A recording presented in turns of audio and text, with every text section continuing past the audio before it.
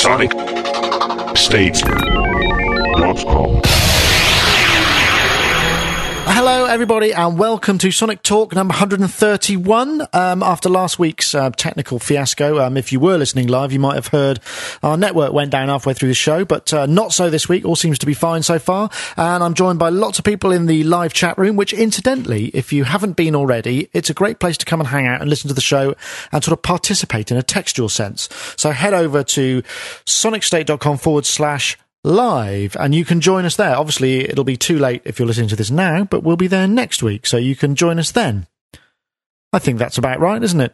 So anyway, my first guest, I have a uniquely US-centric audience this week, because Dave Spears is playing tennis, and Non-Eric said he was going to be able to make it, but didn't. So I'm pleased to be able to announce.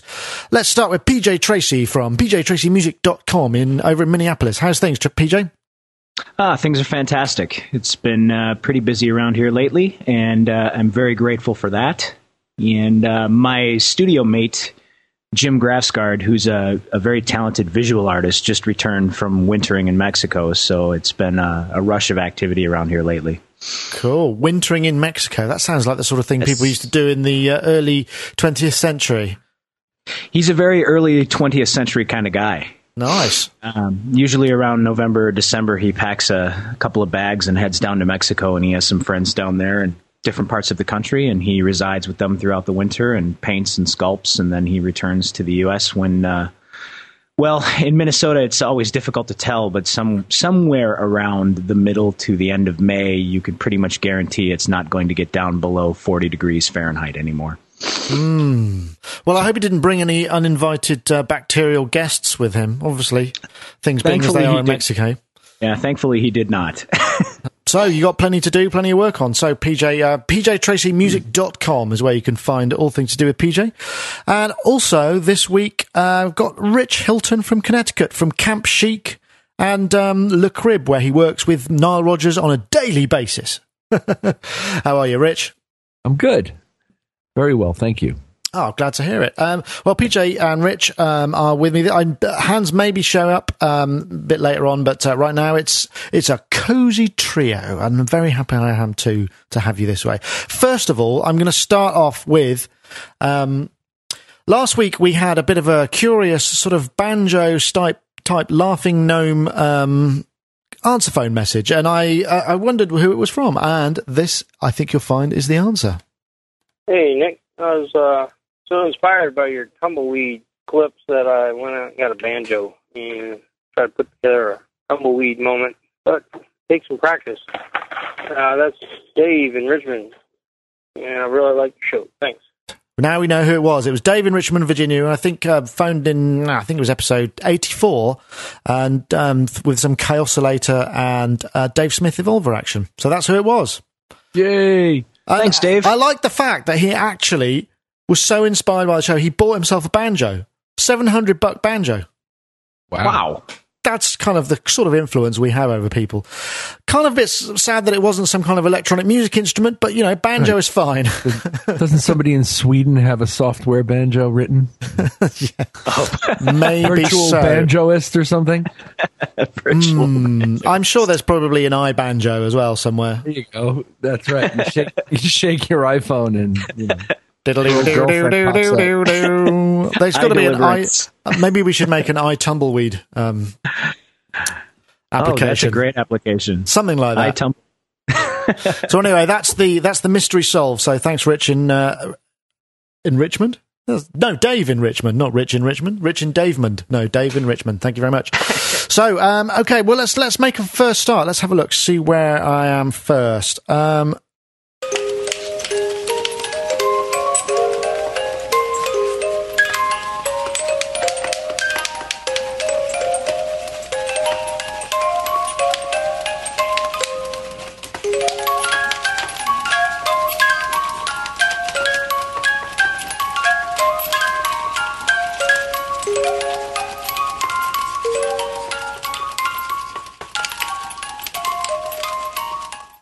That was a Mobius music box, which is kind of wild because it was made by a guy called Ranjit.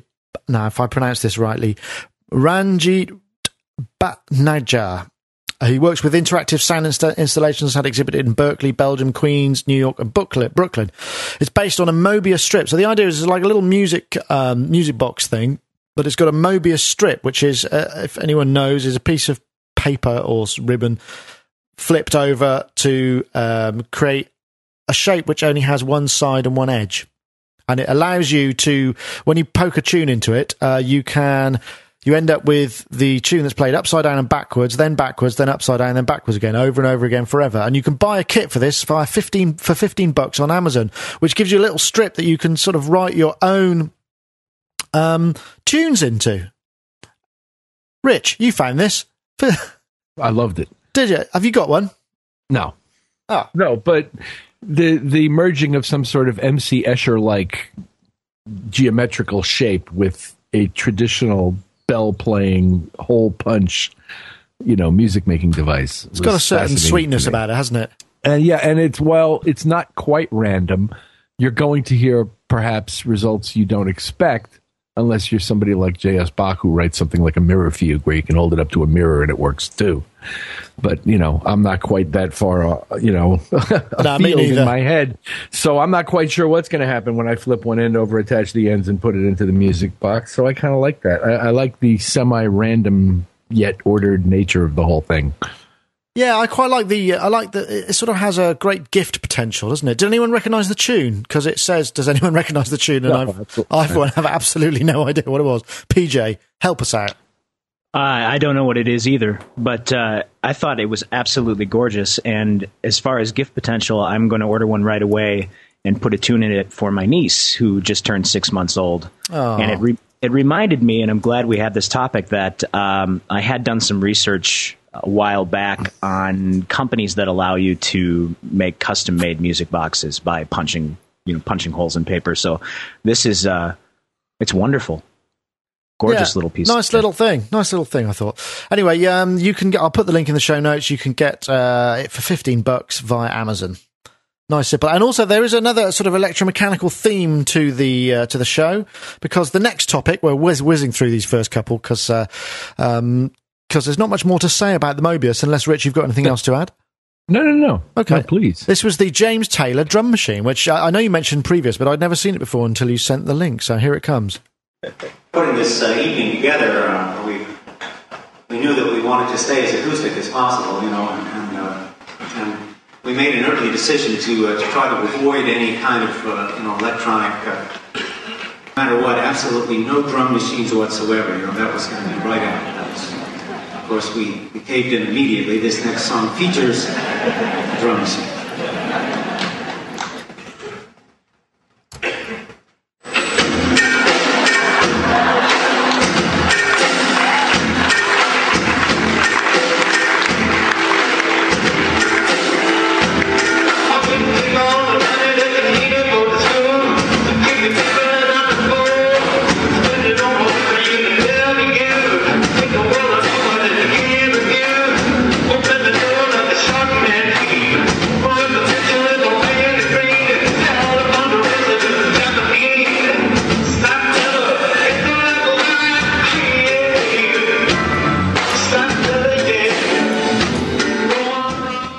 There you go. That was James Taylor from 2007 tour, where he was playing in Leicester in the UK, and he wheeled out his drum machine. And that was something that they made specifically for the tour. And I think, Rich, did you say you'd seen that, or was it just a YouTube video that you saw it at? Have you seen it in the flesh? Never seen it in the flesh. Was a YouTube experience for me. There are a number of different shows in which you can see him wheeling that bad boy out on stage. I guess it was a regular part of that solo-ish tour that he did, sure, with one accompanying keyboardist and a guitar and that thing. Imagine the cartage. I know. I was thinking about that. I mean, just it's got to be. I mean, it's got to be similar to a piano in weight, I would imagine, but infinitely more delicate and snappable. And I mean, I wonder what the flight case shape was like, or whether it kind of clips together in from smaller boxes. Or are you flying private planes? I mean, because you almost better be flying like, Do you think it's a bit extravagant? A C-130. Not if it rocks his world, because he's the artist. Yeah, that is probably that. Yeah, no, I He's guess James what you're Taylor, and we're not. You know what I mean? Yeah, Whatever no, he wants is fine with me. I think that's a good point. Was a bit out of time though. Could have done with a bit of tweaking, I thought. I mean, Well, maybe I'm just sort of so tuned into the grid that I can't help but notice. But I would have thought that it should have been able to be a bit more groovy. Well, maybe he needs one of those enormous ribbons with holes in it, twisted around and retaped at the other end to run the things. That it plays random patterns. Needs a bit of filing going on there. PJ, what do you think? It's amazing. I think extravagant, maybe not. I agree with Rich. Hey, he's the artist, but wow, what a feat for a one part of your show, to have to haul that thing around and put it together or do whatever they have to do to prep that thing behind stage before they wheel it out every night. It's pretty amazing. I can't imagine, but there was a guy who sort of presented it at the sort of the right comedy moment. But did you know, I was looking into this, and did you know that James Taylor actually, or at least claims that he designed and invented this? He says, when people think of a drum machine, they think of something that's made up of bits and bytes. But I designed and built this Rube Goldberg kind of thing, big kinetic sculpture, bigger than a piano. It's a revolving drum with big fins attached to the outside that activate and actually play the drums for 4 bars. It scared the hell out of me first time we used it, but it works great. Oh. In his wood shop out in Martha's Vineyard. Yeah, I can imagine. Designing gigantic drum machines. The man with a lot of time on his hands. A lot of time just hanging out. What we don't know about James Taylor is he's also responsible for those animatronic robots that play at all the pizza joints around the U.S. He's a consultant for Motorola. You're going to be breaking out Fire and Rain any day now at the pizza place. Yeah, maybe he's just angling for the startup tune of the next chipset. Yeah. Then he can retire and build giant bionic drum machines. Just incidentally, I love James Taylor, have met him, and he's a wonderful man. He seems like a really nice guy, and I like a lot of his. He's got a great voice. I remember he's one of those people that age has changed enormously, because he was a very hairy man, shall we say. He was kind of long haired, kind of canyon dude, and it was a bit of a shock. Well, I can relate, but it was a bit of a shock for me to see him sort of so follically challenged again after all this time. So is that why I get those looks when I walk into the high school reunion? Yeah. Same as me, Rich. Although, to be honest, I was never quite Carly Simon fodder in the same way that James Taylor was, so perhaps he had more to lose than I did. Oh, I don't know. But anyway, so he made it, he built it, he plays it live. I don't know if he still uses it, but I guess maybe after that one tour, the idea went a bit kind of flat, and he decided maybe the shipping was a kind of not such a great idea. I don't know. Do you think you'd learn from something like that, or would you go, no, next time I want to make 2 of them and try and synchronize them or whatever? I think his next invention is a large wooden cell phone. That's a great idea. Yeah. Maybe he could have a ringtone player, a wooden ringtone player live. So yeah, good. Good plan. With interchangeable tetrahedron tapes. Yeah, exactly. Nice. I like it.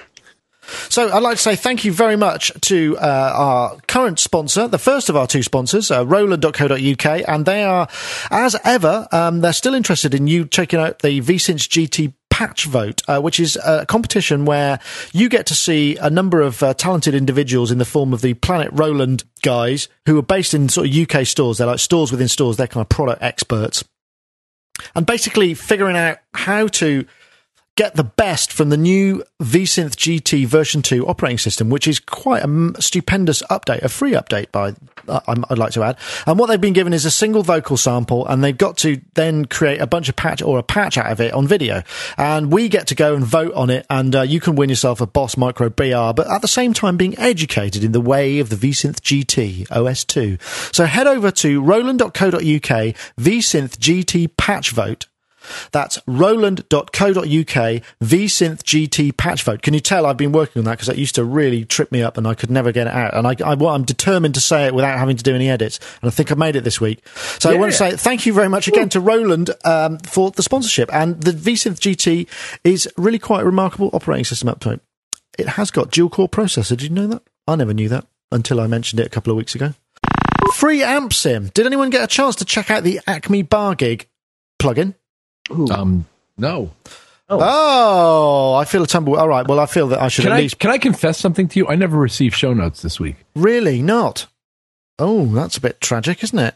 Which would sort of lead to my not having been familiar with most of these things. Okay. I too would like to make a confession. I did get the show notes, and that seems to be the one topic that escaped my scanning. Because I think look, I'm just happy you guys are here. 10 minutes ago we didn't have anybody, so this is. I'm just grateful. Well, I think we could have just a sort of honorary tumbleweed moment then, and we'll pass this one up until perhaps we have a little more real life experience. So I'll talk over this one. This, of course, is our Howard Scarr tumbleweed designed moment. Howard Scarr being one of the finest sound designers known to man, or to synthesizers. Patch designers, I'd say. And he made this for us after I met him at Frankfurt Music Messe, where he made himself known to me. He was working on the Yuhi Zebra 2 synthesizer, where he's done a lot of patch design.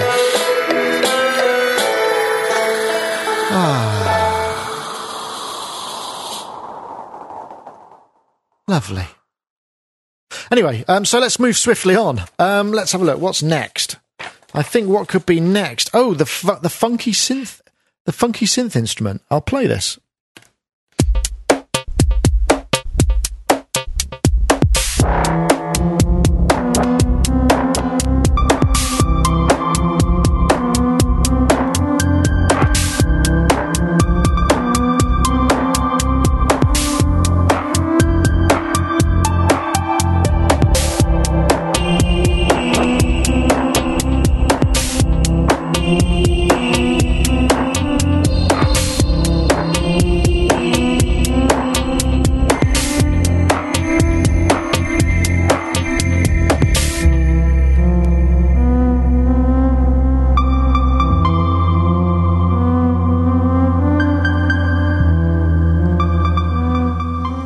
Well, that little ditty was something I knocked up 10 minutes before the show using Waldorf Attack, which was recommended when I was looking for some drum sounds, which I bought for 24 quid, which I thought was a bargain. And also the Synplant, which is from Sonic Charge. You also make the U-Tonic sort of drum machine. And it's an amazing synthesizer. I mean, not amazing in the sense that the sounds are particularly wild, although that was inspiring enough for me to just kind of throw that together. It's quite ambient, lots of reverb and stuff. That was done with 5 instances. I think I had 5 instances running on my laptop, and it hardly touched the CPU. But it's got this really weird and unique way of interfacing with the sound, where you sort of plant a seed and then you kind of drag these little spots, they're kernels, I think they're called, up and down the timeline for each note, and then you can clone different ones or have different sounds on different notes. It's quite hypnotizing and captivating. Have you checked any of these out, Rich? Have you had a chance to? Well, you probably won't, because you didn't see the show notes, did you? I'm looking at Synplant now. And bless you, bless you. It is very interesting looking. And, looks fabulous. I love this little DNA strand looking thing that sort of represents dots on a page, almost like that original mechanical thing we started with. Like the twisting strand. Well, that's the one. The thing, it's got a DNA view, which looks beautiful, and it's like a helix chain where each dot on it represents a synth parameter, which is all well and good. It's a bit difficult to navigate, but it looks beautiful, really beautiful, and it does kind of mean that you end up with sounds that you wouldn't normally end up with, I think. And you sort of generate these random seeds, and then you start moving the dots around at that point, and it just kind of gets you to sounds that you're not likely to find anywhere else. PJ? I think it's beautiful. I would love to see developers take a cue from this and create even wilder and wackier, or at least parallel user interfaces. So then, from what you're saying, Nick, it looks like if you generate a seed and then you're able to kind of germinate that seed or several of them, and then you choose a direction that you want to go in. And if you want to gain a higher level of control over the individual sounds, you can move into the DNA view, and you have actual modulation routing and that kind of thing, and you're able to figure that out pretty quickly and get fairly specific? Yeah, basically. I mean, it's quite interesting that it's got a chromatic wheel, effectively, that represents an octave, and you can start on any note, and you just click and press, and you hear the sound, and then you move there's various faders around the wheel, which are for tonality, timbre, effects, and that sort of thing, and you just move it in a direction. And if you like that sound, you can clone it to the rest of the tone wheel, or you could create a very slightly different version of that sound for each note of the key. So you could be playing a chord where each note has effectively a discrete synthesizer to play it, if you see what I mean. That's beautiful. That's beautiful. And that's what's so kind of funky about it. And I mean, literally all I did with that one was flip through a few patches. I just had the little Korg nano key thing on the laptop and just threw a few things down. And it's quite an inspiring... I don't know, maybe it's because of the organics nature of it. It's quite inspiring to work with because it feels nice. Even though it's not, I mean, it's only basically, as far as I can tell, like a 2 or 3 oscillator synthesizer with kind of filter and some funky kind of cross modulation concepts. But aside from that, there's nothing that special apart from the interface. It also sounds pretty good. Yes. As far as a software synthesizer is concerned, I think it sounds pretty darn good. It does sound quite nice. Did you? Is it available? I didn't check to see if it was available for. I think it's Windows VST, isn't it? It's AU and Windows. $89. Wow! Mm-hmm. And you can download it. They've got quite an interesting demo method, which is you download it, you get to use it for 3 weeks, and that's 3 weeks of door time. And when that runs out, then presumably by that time you're going to be so into it you can't live without it. So then you'll just, buy it. So, Nick, as you've used it, would you say it's more of a sound generating platform or a compositional tool, or both? I'd say it's more for composition. It's not likely you're not going to sit and go, right, I need a sound which has this. It's more an explorational, compositional sound environment. It's not really going to be a place to start. Synthesizing from in a modular sense. So you go, right, I need a sound like this. And although I'm sure you can do it if you're in DNA view, but I think, you're not going to get as much joy out of it. It's not like that side of things. Right. Will it sync? I'm sorry, PJ. Will it please sync to existing sequences? That's the part I don't know. Oh, I'm not sure I understand with you. What, In other words, can I lock it to, when I open it as a VST or an AU, can I lock it to my sequence page, and you must be able to, based on what I'm hearing with the drum machine. So in terms of it's tempo, automating parameters and things like that. I think so. I'd have to check the automating parameters, but I'm sure you must be able to. If it's an AU, it would have to stick to the AU protocol and allow you to access to those parameters. I mean, it is quite hard to edit with the DNA view. I mean, you look at it and you go, wow, this is cool. And you go, where's the filter? I can't find it. You know what I mean? But very nice. If you, did you spend some time just sitting around and tweaking, are you able to move between a vast variety of soundscapes within the program, or is it fairly limited in terms of its... it seemed to have some erring on the sort of ambient side, but also it's quite good at atonal rhythmic stuff because you can actually have a variation on each note. You can almost create a 12-piece electronic kit from it. Okay. I mean, with variation in terms of variations of say a white noise kind of blip sound, and then you can make that longer and shorter depending on what you've done for each of the notes. So you have got kind of, there's quite a percussive element to it as well, because if you've got something that has no pitch, you can have different variations of that on each note. Wonderful. But yeah, lovely bit of visualization as well. Brilliantly done. Apparently, they also make the Utonic, which I haven't checked out, which is a sort of blip electronic drum sequencer kind of thing. SonicCharge.com for /Synplant.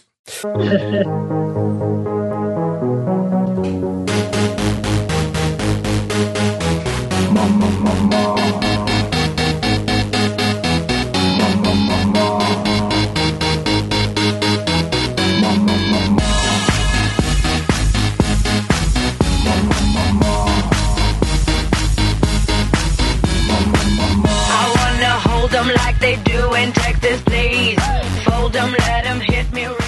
That's the ubiquitous Lady Gaga there with Poker Face, which, I don't know, is storming up the charts in the UK. I don't know what she does in the US. Is she a popular beat combo in the US charts? You're asking the wrong guy here. I don't know. PJ. She could be, for all I know. The first time that I'd even heard one of her songs was I read something about her in Electronic Musician magazine or something or other a couple of months ago, and I went and checked out her stuff. So I'm not certain as far as whether or not she's big in the pop charts here, but I hadn't heard her. If she's been in Electronic Music magazine, she must be big somewhere. The UK. Yeah, maybe that's it.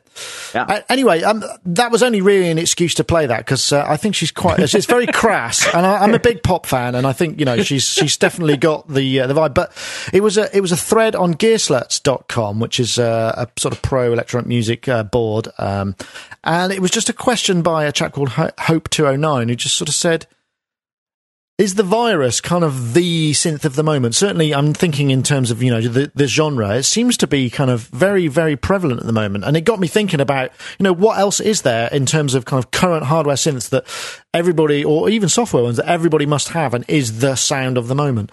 And I wondered if anybody had any thoughts on that, whether they noticed anything, because it seems like the Virus, you can hear it on Timbaland, a lot of places, and the Neptunes, lots of people are using it for a kind of in-your-face synth pop sound. Is there anything else?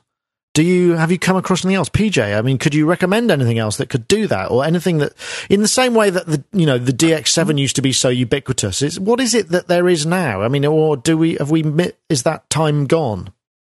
No, I think there's a couple of products. I mean, not strictly a synthesizer, but the ubiquitous nature of Stylus RMX sort of hits me. I hear it all the time. I hear patches unaltered in movie scores and pop tracks and hip hop and all kinds of productions. That's one piece of kit that I think is on a lot of different records. Uh-huh. I had this conversation with John Bowen a couple months ago, actually, because he had visited Hans Zimmer's guys after NAMM, uh-huh. and they were saying that they believe that the Zebra 2 synthesizer is fairly comparable to the Virus in terms of tonality, or you're able to at least eke out some of those sounds. I don't know. I don't have any personal experience with that synthesizer, so he had suggested that might be one. Absynth and Omnisphere are two synths that I believe I'm hearing on a lot of commercials, and I haven't heard a lot of it filter into what I've heard of pop music yet, but I'm sure they probably will. It's the sort of one note music bed kind of vibe, I suppose, with things like Absynth, isn't it? I remember that's got multi-stage envelopes and all sorts of clever, long evolving stuff under the hood, right? Yep, yep. And so you hear that a lot in film scores. You have for a couple of years a lot of Absynth. Other than that, I'm not sure. I really must get Zebra and give it some time, because I really like the sound of it, and because I did review the Virus TI Snow, which is obviously the same engine, and incidentally there's a new OS out for the Virus TI, OS 3. Rich, I don't know from the standpoint of what's being most commonly used, but I do know that there is such an extraordinary range of choices at this point that the context in which anything takes place is much different than during the DX7 time, where you were just sort of leaving Prophet 5 CS80 world. Yeah.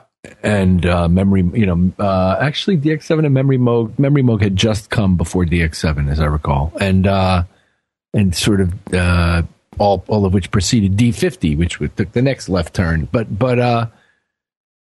there was so much more now to reach for.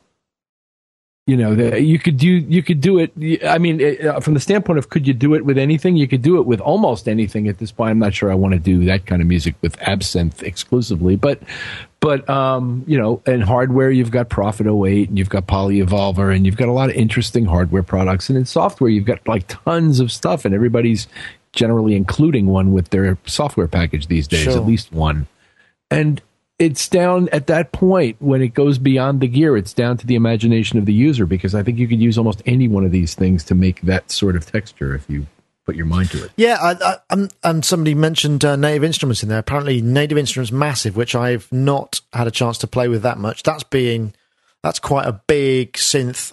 Certainly, I think it was being used a lot in drum and bass and kind of that deeper sort of techno stuff. Mm-hmm. So, and I thought I saw something today about a new pack of grooves for Massive coming out. Oh, really? No, I haven't seen that one.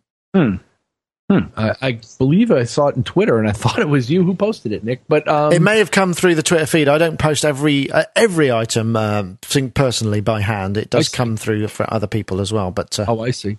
But yeah, I know if you're interested in the sound of the Virus TI specifically, there is a software synthesizer it's by Leonard Digital called the Sylenth 01.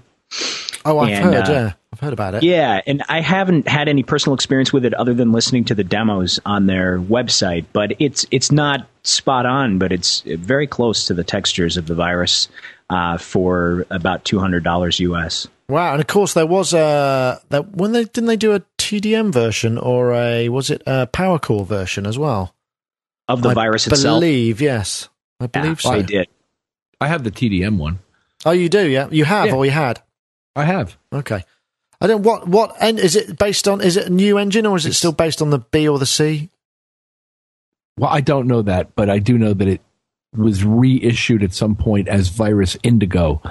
Okay, yeah. As apart from the original Virus release, which I also had, and I can't even tell you deeply what the differences are, except I can still reach for it whenever I need that sort of direct, bright kind of oscillator thing going on like it's that. Definitely, I mean, it's hard to beat for that particular kind of sound. Of course, Nords are worth mentioning as well, and there's lots of suggestions going on in the chat room, which incidentally, if you've never been there, sonicstate.com/live around 4 p.m. on a Wednesday afternoon.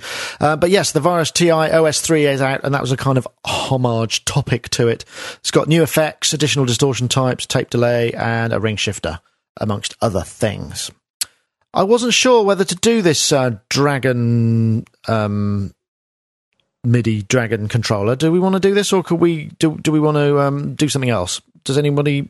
I guess, Rich, you probably haven't had a chance to check that out, whereas PJ may have. I'm furiously typing to try to figure out what we're about to deal in.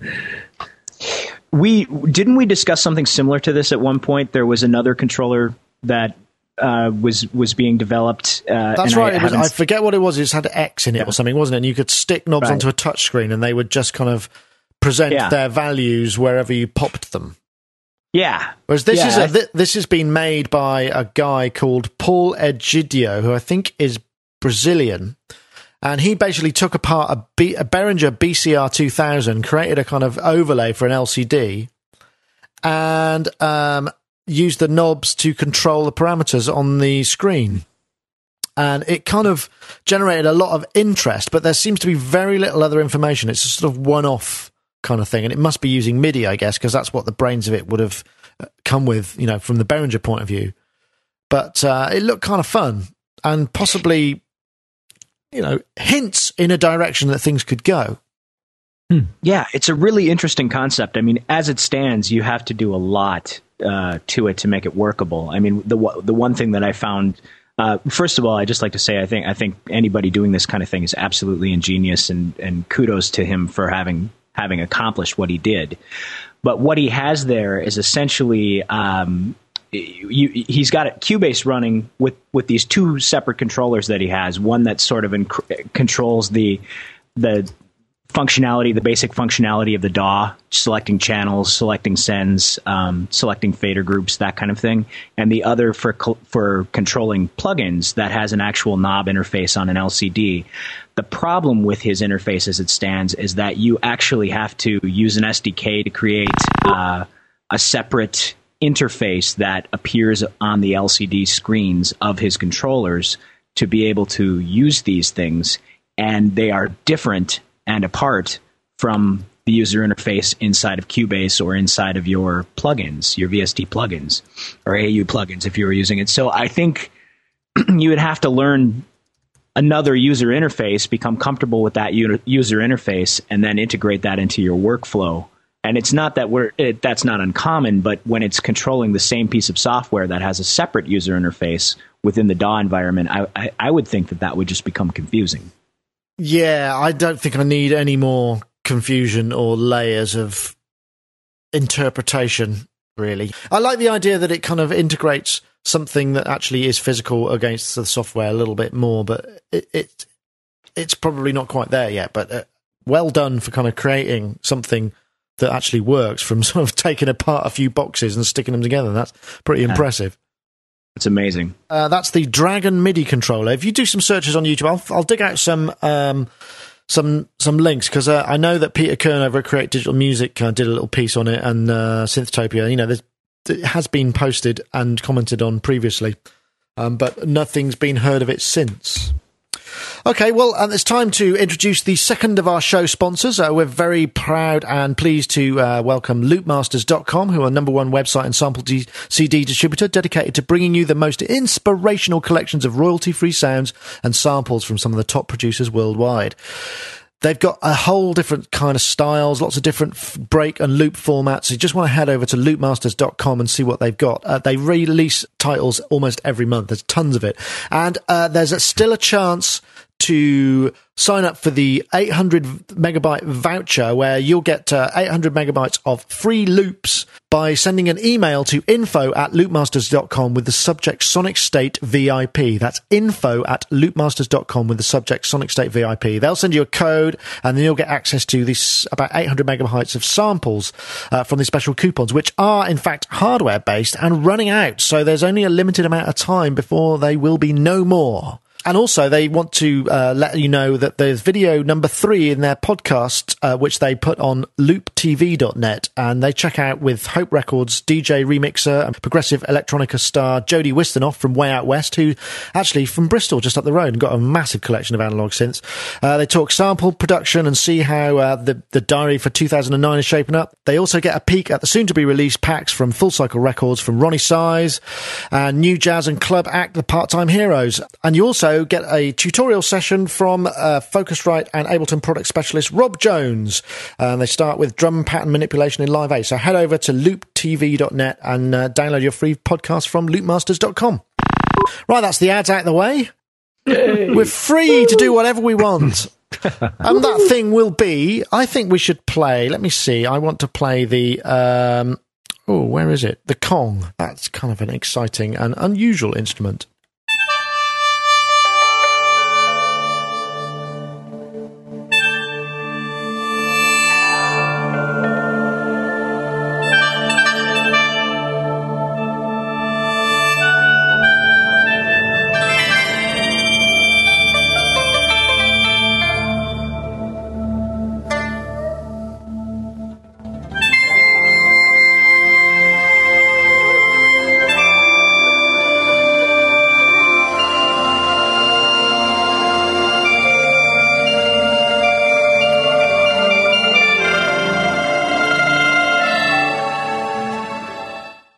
That's the sound of the Chinese Sheng, which is a new instrument from Kong Audio, who are a Chinese manufacturer.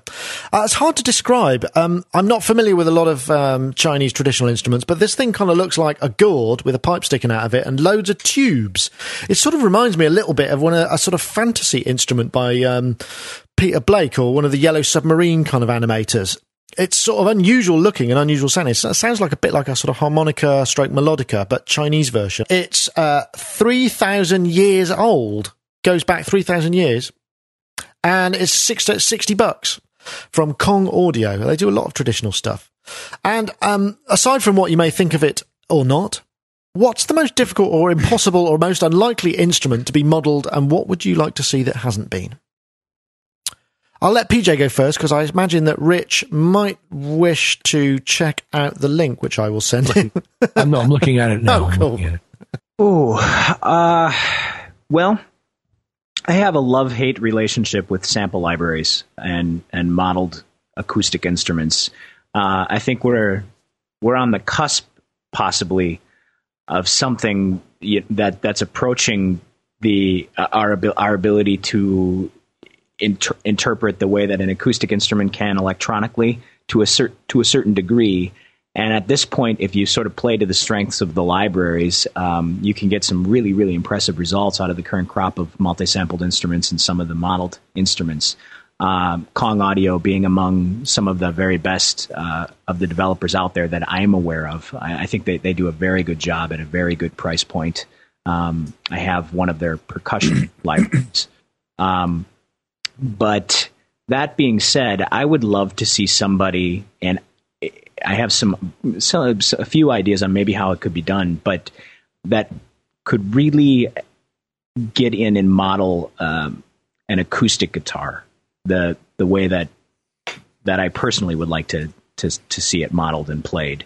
Where you can get extremely subtle melodic and legato lines from the acoustic guitar and retain sort of the resonance of the body of the guitar. And I think a lot of people have done an admirable job of attempting to do it within certain contexts so far. But to my ears, I still haven't heard one that's convincing. Yeah, the Applied Acoustics Systems is kind of getting there, isn't it? With every kind of iteration, it seems to get better and better. Yeah, it's good. But their electric stuff is better, am I right? Is the acoustic stuff still, because it's so naked and we all know what they sound like, it's actually probably quite hard to emulate correctly. Yeah. I'm not sure. The Applied Acoustics thing sounds pretty good. And Virtual Guitar, much as I made light earlier, Virtual Guitarist is actually quite nice too. I mean, does any of it replace Nile Rodgers? No, but it's nice to have around. When he's on holiday, maybe. No, I'll strap something on. I'll strap a guitar on, shall I say? I hope it's a guitar. Yes. Yeah. And have a go. But I have great hopes for modeling, and particularly lately as relates to pianos, but as relates to all of this kind of stuff. I have great hopes for modeling. I think that sampling has now reached a point where we can see all the way through to its strengths and weaknesses, and it has both. And the strengths are the realism of each individual recording and the ability now to create such large instruments that you don't ever have to loop anything, and you can sample things at all different kinds of velocity ranges and at all different kinds of audio ranges, including right down to every single note at 12 to 30 different velocity levels, say in a piano. Mm-hmm. So we know how great all, 4,000 of those samples sound at full length with no looping, and they do sound wonderful, especially when you hit them one at a time.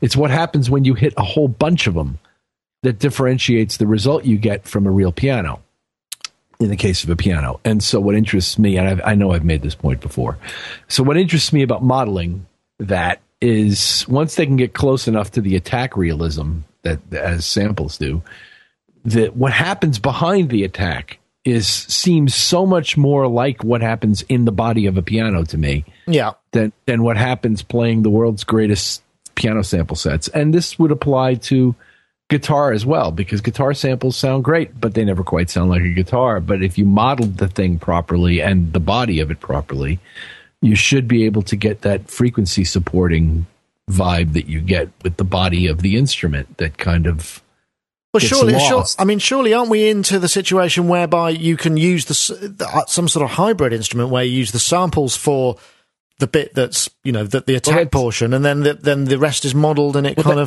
that's sort of a latter day D50, isn't it? I suppose, yeah. But now, as relates to this Chinese Sheng, I think that's how you say it. A 3,000-year-old partying instrument. Let me say right now that it doesn't look a day over 2,950. But as we consider this thing, I suppose that there must be an enormous range of indigenous instruments with which I am completely unfamiliar, because Lord knows I'd never seen one of these before, though I have seen something vaguely like it from Thailand. Which leads me to believe that my almost entire body of instrument knowledge is based around Western classical tradition and jazz, and then electronics subsequent. Yeah, of course. And then almost anything that exists outside of that or something that you stretch a skin over and hit, I'm probably not going to know that much about. Now, in this case, it's funny. There was this Thai instrument that I met a woman who had spent a bunch of time there. I think it was either Thai or Laotian, but I'm pretty sure it was Thai. And we used to joke that it looked like a package of long bamboo drinking straws drawn together with holes in the middle, and you could play different pitches by allowing the wind into these various drinking straws, bamboo drinking straws. And this thing has a certain bamboo drinking straws kind of. This looks like you stuck a whole bunch of bamboo drinking straws of different lengths into a large bowl and put a mouthpiece at one end of the thing. And you obviously trigger the wind into these various resonating chambers to make the sound of the thing. And I'm fascinated by this. And is there any end to the desire to model these things? Not for me.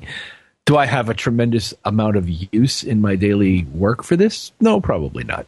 Not but yet. It's nice to know that it's out there.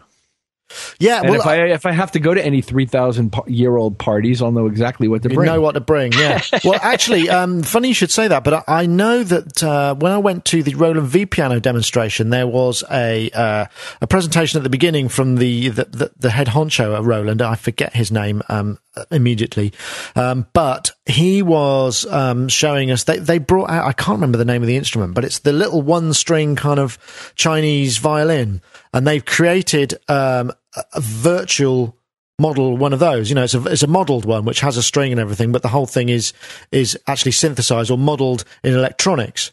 And that's apparently doing really, really well and moving. You know, it's emerging markets, I guess, because it's a totally, unfamiliar instrument to me as a Westerner, but it's a massive. It's huge in China and the Far East. The instrument you're referring to, Nick, is called an erhu. Erhu, that's right. Yes. Yep. Yeah, I think Kong Audio make an erhu as well, don't they? They do, and they make, I think, probably the best one out there. And my introduction to these instruments is only a few years old. I started getting into having to reproduce some world music cues for people, and I started getting very into it, and found that initially the amount of recordings of some of these instruments, the erhu being an exception, is limited. You go out and you try to find traditional oud players and that kind of thing, and for a while it was very, very, which is a stringed instrument from the Middle East that's sort of ubiquitous in traditional music from the Middle East. It was difficult to find, but now you're finding more and more and more of these sort of folk heroes from all around the world being recorded by people in their own countries and musical anthropologists and people that are just interested in preserving these traditions. Well, that's kind of like what Nick Phoenix is doing with Silk. I mean, I don't know if you saw I think we discussed the interview I did with him at NAMM, and he was really forthcoming, very generous with his kind of background information about the whole making of that thing, and just as the recording technology is being brought to some of these people, also these kind of masters of these instruments, they're hearing them and the nuances in recorded form for the first time at that kind of quality.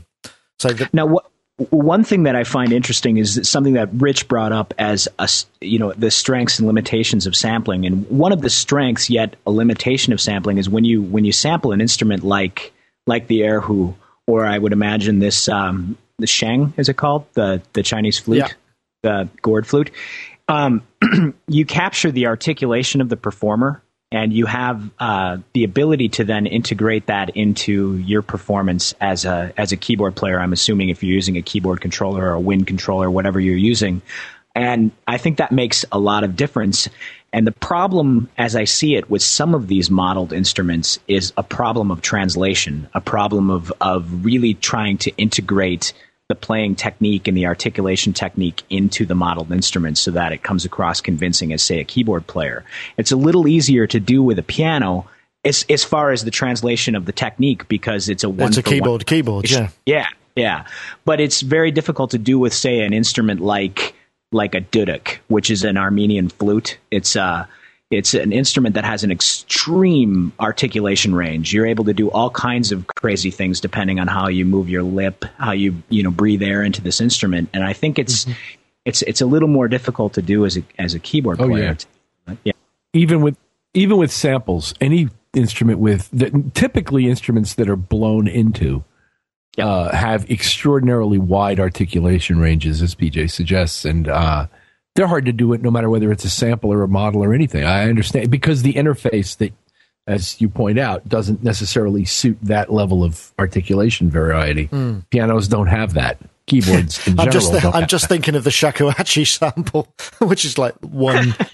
I mean, the shakuhachi, for instance, is a very expressive instrument, and that one kind of, sledgehammer kind of sample was the only really the only thing that we know about it. The whole of that kind of that, and that is a really ancient instrument, bamboo flute. Well, the whole aspect of breathing in music, going back to no doubt Gregorian chant and beforehand.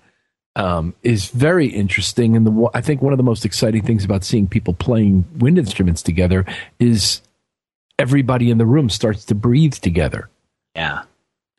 Oh, I see. No, I hadn't thought of that. They synchronize. And choral performances as well. If you find yourself into the music, you'll almost subconsciously start breathing where they do. It certainly they're all breathing together, and if the audience is anything like the whack job that I am, then you catch yourself along the way starting to breathe with them. Do you think is that the sign of a good virtual instrument? Then, if you start to breathe with it, not so much when I'm playing a keyboard, not even the new one. No. I think we'll have to put that in the hyperbolic ad copy for some of these virtual instruments. It's so real, you'll start to breathe with it. Yeah, man. That's what's exciting about seeing choral concerts to me lately. Yeah. Oh, okay. But while we're on the subject, of keyboard controllers, I should mention that I got a new one this week. Uh-huh. I had been using my Novation Remote SL since I got it a couple of years ago, and kept hoping that somewhere between them contributing usable templates and me wanting to, I would want to use all that stuff on it, because Lord knows there's a ton of stuff on it. Sure. Pads, knobs, buttons, faders. And across 2.5 years, I've hardly touched the thing other than to play the keyboard on it. And what bugs me about playing the keyboard on it is it doesn't have proper pitch and mod wheels. It's got some other completely, newfangled and wacky, and much more versatile, scenario on the left hand, but not the thing that I'm used to operating. And so ultimately, I found myself not using the thing. And I came across a demo by somebody who was lovingly referred to recently to me as the Domed Avenger. Which would be Phil Jackson, the Digi M Audio guy, of their new Axiom Pro series. And the thing I'm sure everybody by now knows about me is I use Pro Tools quite a bit in my work. And the level of integration between that Novation thing and Pro Tools was so lame that I never even bothered hooking it up. All I would use it for was to edit virtual instruments, if that. And basically all I'm doing is rolling the filter and res knobs and maybe a little enveloping here and there. Uh-huh. And I got the Axiom 6 Pro, their new series, Axiom Pro. Yeah, it's a different one. It's the white one, isn't it? They're white with... It's white, and it features something they call Hyper Control, which is a sort of a protocol that goes between it and, at the very least, Pro Tools, that allows each to be updating the other. Not in the sense of having motorized faders, but yes, dual bidirectional control. Yes. Absolutely. Yeah, and I finally got it working yesterday. Did take a while. It took me and an M Audio guy like hours on the phone. Really? Well, yeah, I had a problem that he obviously hadn't previously encountered or couldn't identify, and in the end, we'd gone around the world 3 times to go around the corner for a pack of gum in terms of solving the problem. But if that's the path you take to solving the problem, I'm just glad the problem's solved. But in the end, it works, and it's actually pretty cool. Are you using it to replace key commands and stuff then as well, or is it too early? You can. I will. I'll get to that level of personal integration with the Axiom, but I'm impressed with the Axiom's level of integration with the Pro Tools that I use. I'm not sure if I would find it more effective than the Novation for certain other things. The thing about the Novation is it's got more stuff. It's got more controls. It's got more, different ways. It's just got, there's a whole lot of stuff, but when I look at it, it looks like a jungle. A meaningless cluster of controls that I can't quite identify most of the times based on what's in those little scribble strips. Right. And I know for some people it's a preferable interface and it'll work fantastically well. You know, it's not a bad product. It just doesn't suit me that well. And even though there are far fewer controls on this Axiom product, the way they're laid out makes me want to use them. Right, That's so the you're best finding that you're kind of describe it. getting more out. How do you find the keyboard? It's okay. The keyboard action on the Novation is probably tighter, more controlled, a little springier, and more organ-like, electric organ-like. Right. Not, Hammond organ. It's like a synth keyboard, proper. Yeah, but real good and tight. The one thing I wish I'm not even sure I wish I could transplant it, because yesterday I was playing the M Audio using a model piano and really enjoying the experience. It's a little, it's not the 88 weighted keys of my dreams, but it's okay. They're both okay, and the Novation's probably a little better, but they're fine. They'll be all right. Oh, interesting. So that's my armchair. Your new purchase. I'm just trying to think if I've purchased anything. I haven't really had much luck with purchasing this week. I don't purchase very often, apart from the Waldorf Attack Waldorf Edition, which I got, which I'm quite pleased with. Well, guys, I think we maybe have reached the end. I think Wolfram Alpha, which was in the show notes just by default, will leave to kind of continue on its bumbling search engine kind of way. But I saw some media about that thing this week. You did, Wolfram Alpha? Yeah. I saw it mentioned on TV. Yeah, it's got really good press. Yeah. It's kind of Boffin creates search engine that's computational. PJ, pretty cool. Have you tried it? Yeah, it's pretty cool. It works for a lot of things, but also it doesn't work for a lot of things. Yeah, that's true. That's true. I mean, it needs to be worked out a little bit, but I think it's great. I mean, with all that information available to everybody, it's great that somebody's been able to kind of come up with a syntactic device to impart some meaning on our searches. I think it's good for finding out people's birthdays. Oh, that's good. Apparently, as well. I like that you searched for 97 BPM. That's fantastic. Yeah, well, it kind of handles. What did it give me for 97 BPM? Unit conversions, which is 1.617 hertz. It's 97 CPM cycles per second. One beat is 618 milliseconds. But yeah, I could do with a few more musical conversions. It could be quite useful for a delay engine and stuff, although none of us really need delay engines anymore, do we? Do you ever find yourself reaching for that piece of paper which had all the beat divisions and milliseconds settings anymore, Rich? I used to do it in my head. Did you? Yeah. Good for you. 60,000 divided by beats per minute. Or beats per minute. It's never been the same since tap tempo. We've gotten lazy. It's like presets. Yeah, absolutely.